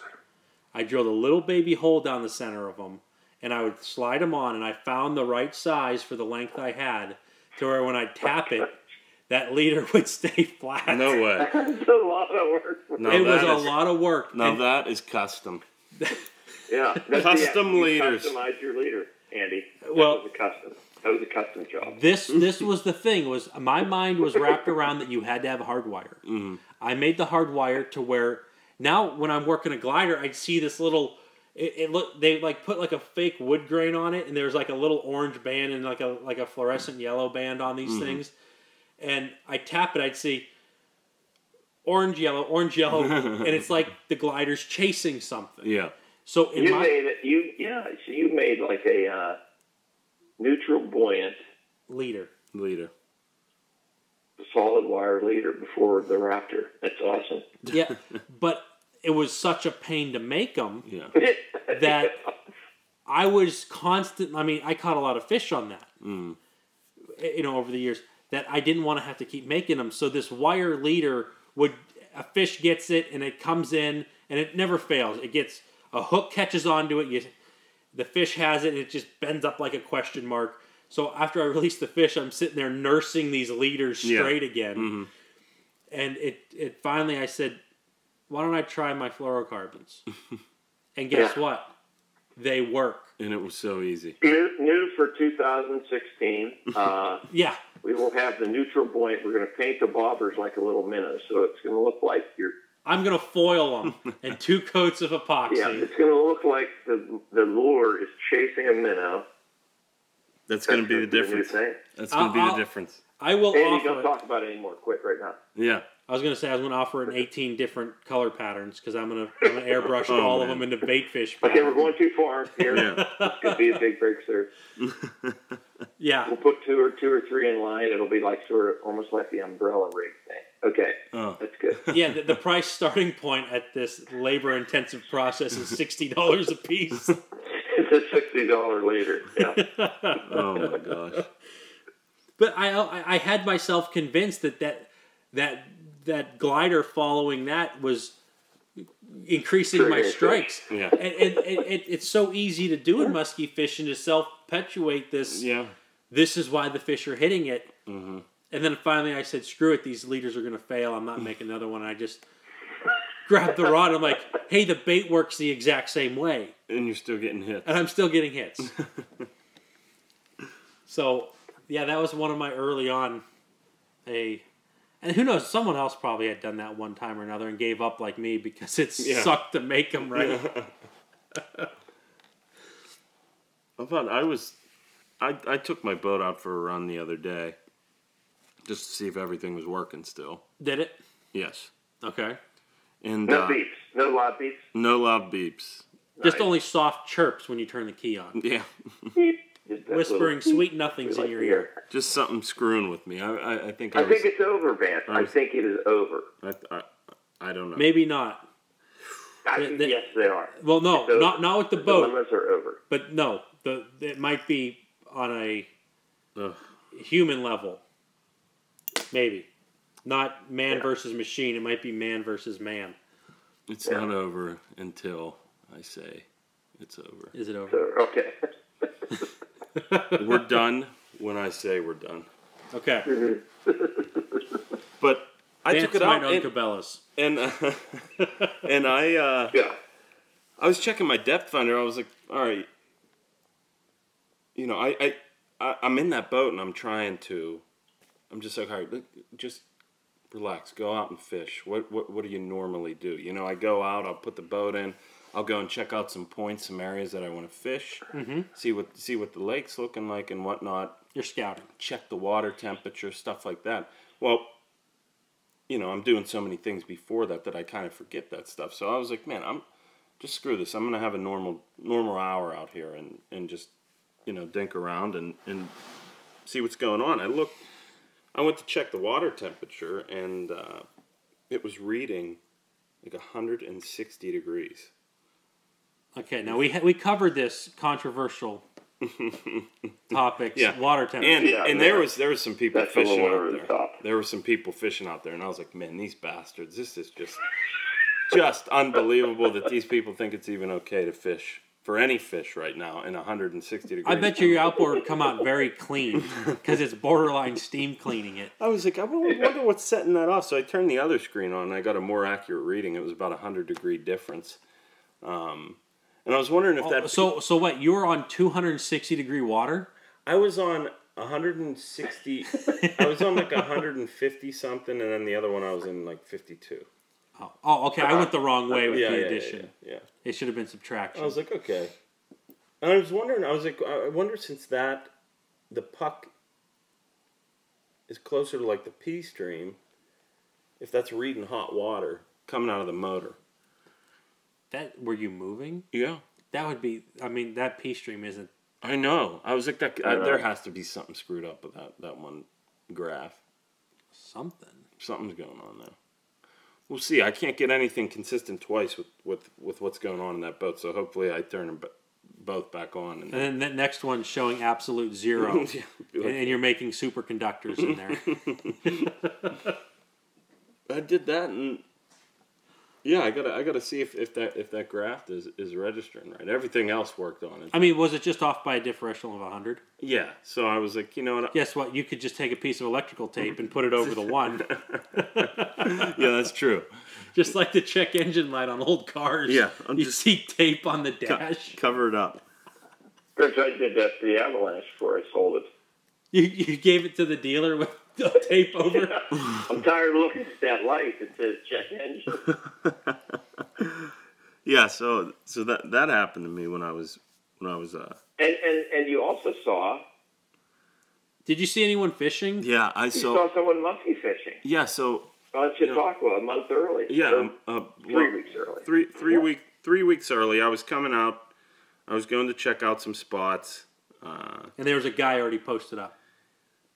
There was a little point. There was a lot of people. There's some people crappie fishing and whatnot. And then I'm going through this no wake zone, and I see this guy, running at trolling speed. Mm-hmm. Just no wake speed, but trolling speed, and he's making some moves and whatnot. So I bang a right, and I just go and I check it out, and sure enough, there's this guy fishing, trolling. Rods are in the water, and he's by himself, and he's got 4 poles out. Now, isn't the law 3 rods? The law is 3 rods, Okay. and the And law, the season doesn't open until the 28th. yeah. Now, does New York allow muskie fishing out of season? You just can't keep them? No. No. Yeah. I would start my trips. I would be fishing. I'd be doing this podcast from Camp. my camp. Yeah. Yeah. Yeah. But you can't. So I see that and I'm like, what the? This is just like what a jackass doing that stuff. Yeah. I remember last year I fished on the opener, and it opened. It opened 3 weeks earlier. I was with you. Yep. Well, Yep. I I think don't know if you were with me. I started the day with you. It was but then I later. left. It was later in the day. Yeah, I left. You left, and it was later in the day. That's and right. Yeah, this guy comes up to me in this big glass boat, and I have my girlfriend with me, and we're seeing fish, and she's getting followers, and she gets a nice mid-40s to come up, and we can see the damn thing. I'm like, oh my gosh, there it is! Like, great job, keep the lure in the water. We're all excited and whatnot. And I look, and I'm getting circled like I'm in shark-infested waters, and it's this guy. He's just has this insane face on. He's got his wife in the boat. And he's just like, you can't be muskie fishing right now, screaming at me. He's like a rod's length away at this point. And I'm trying to keep my cool. He just rips into me, and I basically, What was he He wanted- saying? Because I think you told me the story, but I don't remember it. he just basically, in an aggressive manner, said you can't be fishing for these muskies. This season doesn't open. Muskie season has opened up on Chautauqua since I don't know how long. I don't know the actual rule, but since I was a little kid, Like we fall of would Canada. go up there. It was the 3rd Saturday in June. Mm-hmm. Last year, they changed it to the last Saturday in May. Yeah. So Vance was fishing opening day, which was 3 weeks earlier than it had been for 40 years. I don't know how long, Yeah. but it's somewhere in that range, 30, 40 years. So old timer is going to come up and be proud and teach I'm this remembering young this now. young, Okay, young so- punk a lesson in front of the old lady, and he's going to go home and So you put a couple 9mm into that hull? no. Okay. I mean, I'm like, check the book. I was like, I wouldn't be out here, fishing for these things illegally. And I was like, if you're going to play police, you better know the law, buddy. And he gets all pissed off and speeds off.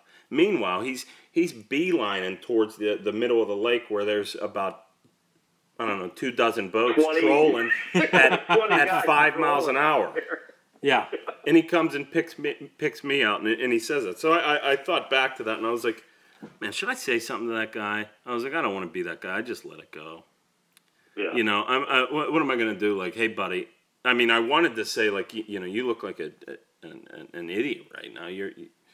you're an ass. What are you doing? Yeah, and You the know. thing is that The F. if you were fishing one day before the season and you made one cast to test a bait that you made in your basement, you'd get picked up Yeah. for fishing out of season. This guy's blatantly trolling too many rods out of season. I mean, there's other fishermen around there too. Yeah.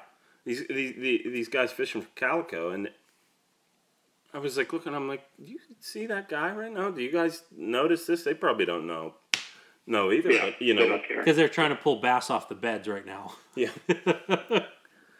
I see this guy pull his boat out of the water, and it's got decals all over. The Sponsored? Muskie Assassin. The Assassin. The Assassin. This guy is fishing for a lot, using a lot of poles, and killing these Yeah. fish. He is the Assassin. Do you think he gets a teardrop tattoo every time he catches one? Hopefully, I did. I pulled into this gas station to fill up, and I saw the guy pulling his boat out again.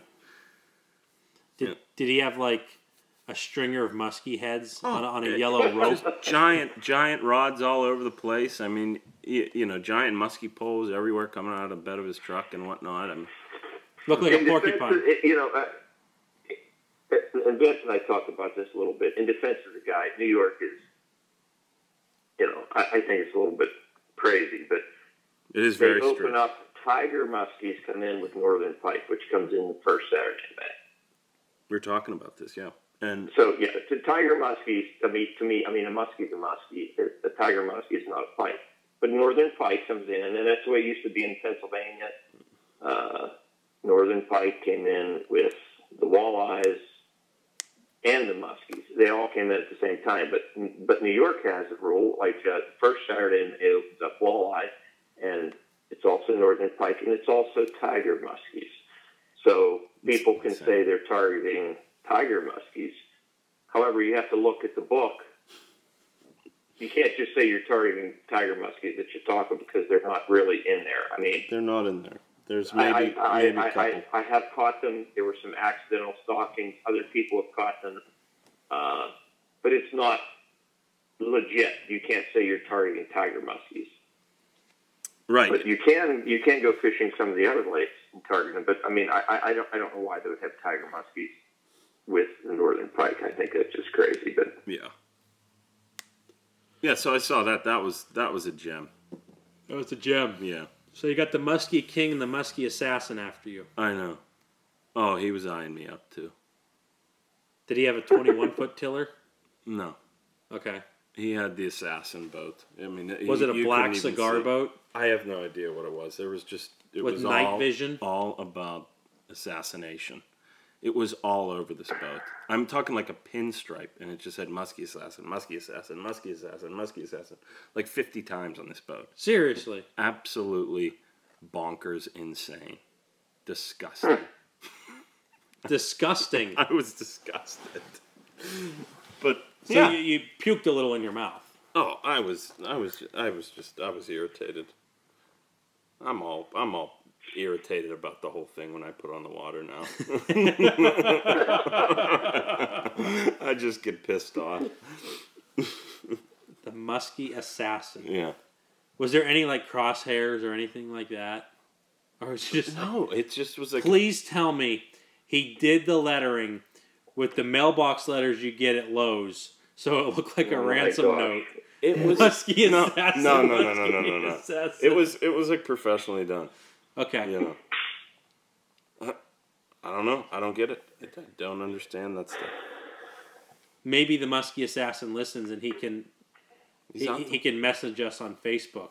Maybe. yeah, Fat We'll get Easy him on. Muskie Products. He's out Get him there. on the Get us podcast. on that early season bite. That real early Yeah. early Real season. early. Yeah. He might have had us like a someone sleeping in the bottom of the boat, and he's like, "I'm just going to be extra safe and just run 2 rods apiece." There was nobody in there. Nobody. Boy, I bet you could catch some fish right now too, because it's looking good. I'm gonna tell you what. What I'm gonna do is I'm gonna load my 2 kids in my boat, and I'm gonna Yeah, run 9 there you go. rods. 9 You can do that, yeah. I always wondered that. You know, you they don't have to have a fishing license, so you bring a kid on the. No, try They count? to talk your way out of a ticket if you have a pug in there and you got 3 extra out. Yeah, don't work. That's a difference. You want to tell me that this pug doesn't matter? You want to say that Pug this lives is matter. not my kid? I could get everybody after him. He could. You train him to reel that thing in. That pug identifies as a small child. Pug lives matter. Oh, guys, that's something people do. Take your kids out. So you can Get use more them, lines yeah. More lines, right? You know, if I took a kid out, doesn't have a license, doesn't need one until a certain age, I use it as another man. Load your boat up What about if I went like out a school bus full of kids and just 50 rods. They could keep, if we were out on Erie, they could keep 6 walleye. Yep. Man. It's tough to keep a kid out on Erie. Yeah. It's very tough. It's even tough. Andy could load up the little boy and the Little girl. Catch and the little 18 girl walleyes. and go run 6 rods or 9 rods. Yeah. Yep. Incredible. 18 I walleye. can tell you this. Mama won't let the kids go near Lake Erie in the boat. Yeah, I'm sure. That's the way you drive on it. Oh, Popping wheelies. I know my nephew started, he was about 7. And, we always ran rods for him when we went to Lake Erie and stuff. But the only thing was I made him reel all the fish in. he was keeping up his, he would be getting tired. He's like, oh, Todd, this is fun, but man, I'm really tired. Yeah. I can just see. There's another one reeled in. I can just see my 1.5-year-old son laying in the front, passed out with a bottle. I'm like, he counts, don't he? Yeah. Yep. 3 more rods, another limit. He catches twice his weight in walleyes. Yeah. Yeah. That season's close, so we got, 2-3 weeks, something like that. We got 2.5 weeks, or it's coming. My life's going to change dramatically here In a good way. in 20 days, Can't wait, 18 or 20 days. Yeah. can't wait to get out there. It really looked fun up, I can't wait to hear all the stories because I'm not going to be making my own. Andy's going to come out on opening weekend with us. I might come up and just say hi at the dock. 20 minutes. Say, hey, I got to get rolling, guys. I'll have like I had 2 hours. I have 2 hours. I spent one of them driving up. They changed the speed limit though. Did they? Yeah, so you could do 70 legally now. So you could in PA? shave. Yeah, you could probably get an extra couple casts and Did Yeah, did I they put the noticed signs that up? one on my trip the Yeah, other they're up. day. I 70. don't know when they changed that. When did they change that? And I was driving home from the podcast the one night. I think maybe like a week or 2 ago, I haven't noticed that. and I just saw 70 and was like, Tell me on 90. Did they bump the speed limit up by Erie? Oh, that's 55. I don't know. I don't know. That's that. such a trap zone there because it goes from 55 to 65, and Yeah, anyone that ever travels on I-90 through Pennsylvania, it's 65 until you get within like the area of Erie, and for like what? which is also a 15 giant miles. highway. Yeah. It's for like 15 miles. It's 55 miles an hour. Yeah, and they're But sitting you're there. so itching Yeah. just to get back up to 65. So- Everyone's going 65. Mm-hmm. and then it's hilly enough to where you crest the hill and you're like, well, either I'm going to get busted or I got a whole mile that I can go fast on. Yeah. Yeah. Yeah. Yeah. Nice. So yeah, is New York changed? I don't think New York changed to 70 on that. Stretch of 86 there. Yeah. They should. Yeah. I think they should just say speed limit 80 and people will drive at their comfort level. 100. Yeah. I did 195 on my street bike on a country highway. It doesn't matter. God. That's insane. Yeah, so statute of limitations, I'm good. I can talk about that, but Yeah. but everywhere I think, I don't know. Personally, I think if you feel comfortable at that speed, if traffic travels at that, holding people back is just Dangerous. because It's dangerous, driving and towing and, you come up on a slow person that's in the left lane and whatnot. or they just swing out. Oh. One car's doing 45. The next one behind it's 45 3/4. Yeah. So it just swings in the other lane because it has the right to pass. And Takes them about 5 minutes to pass them. yeah, I don't know. Incredible. Oh well. We got in so many weeks. We're gonna have fishing stories again. We all kind of did everything in the off season we just talked about. And Mancy, I can't wait to get out there. You know, Got a new boat. I think it works. You know, If not, Todd will tell me. or that, you know. Yeah, crazy stuff. We got stuff coming up. We're gonna do some footage early season. Me and Todd are gonna go out. We're gonna put together hopefully some footage of what a day is. What you can experience out there on Chautauqua. Hopefully we hit a good day, and we'll put that up on the websites and whatnot, and Put on the YouTube channel that I don't keep up. we'll put that on there. It'll be a marquee video for sure. It's going to go viral. 3 million clicks in 5 minutes. Oh yeah. I don't think so. I don't think so either. We'll get some footage. Oh yeah. Nice. Well, let's end this here. We're just a shade under 2 hours. We were Wow. hoping to get an hour and 15 out of this. 2 hours again. 2 hours. Unbelievable. All right, FattyZMuskie.com, Fatty Z Muskie Products on Facebook and on Instagram. Todd, you want to do yours? You want me to wrap it up? I'll go ahead and Muddy Creek Fishing Guides, mcfishandguides.com. And on A little Facebook. bit in PA and a lot of Chautauqua, St. Croix rods. And friend request Todd Young on Facebook. Yeah. Do that. Maybe he'll accept you. Mm-hmm. So. Oh, yeah. Yeah. You don't get on Facebook much, do you? I look at some of that stuff. I don't like that. Yeah, I just don't like it. Well, A lot of BS. Ugh. Lots of BS. it's all good. All right. Well, guys, if you can fish, good luck. If not, Hang tight. I was going to say, spruce up your gear. We just gave you some tips of what we do. So until next time, good luck fishing.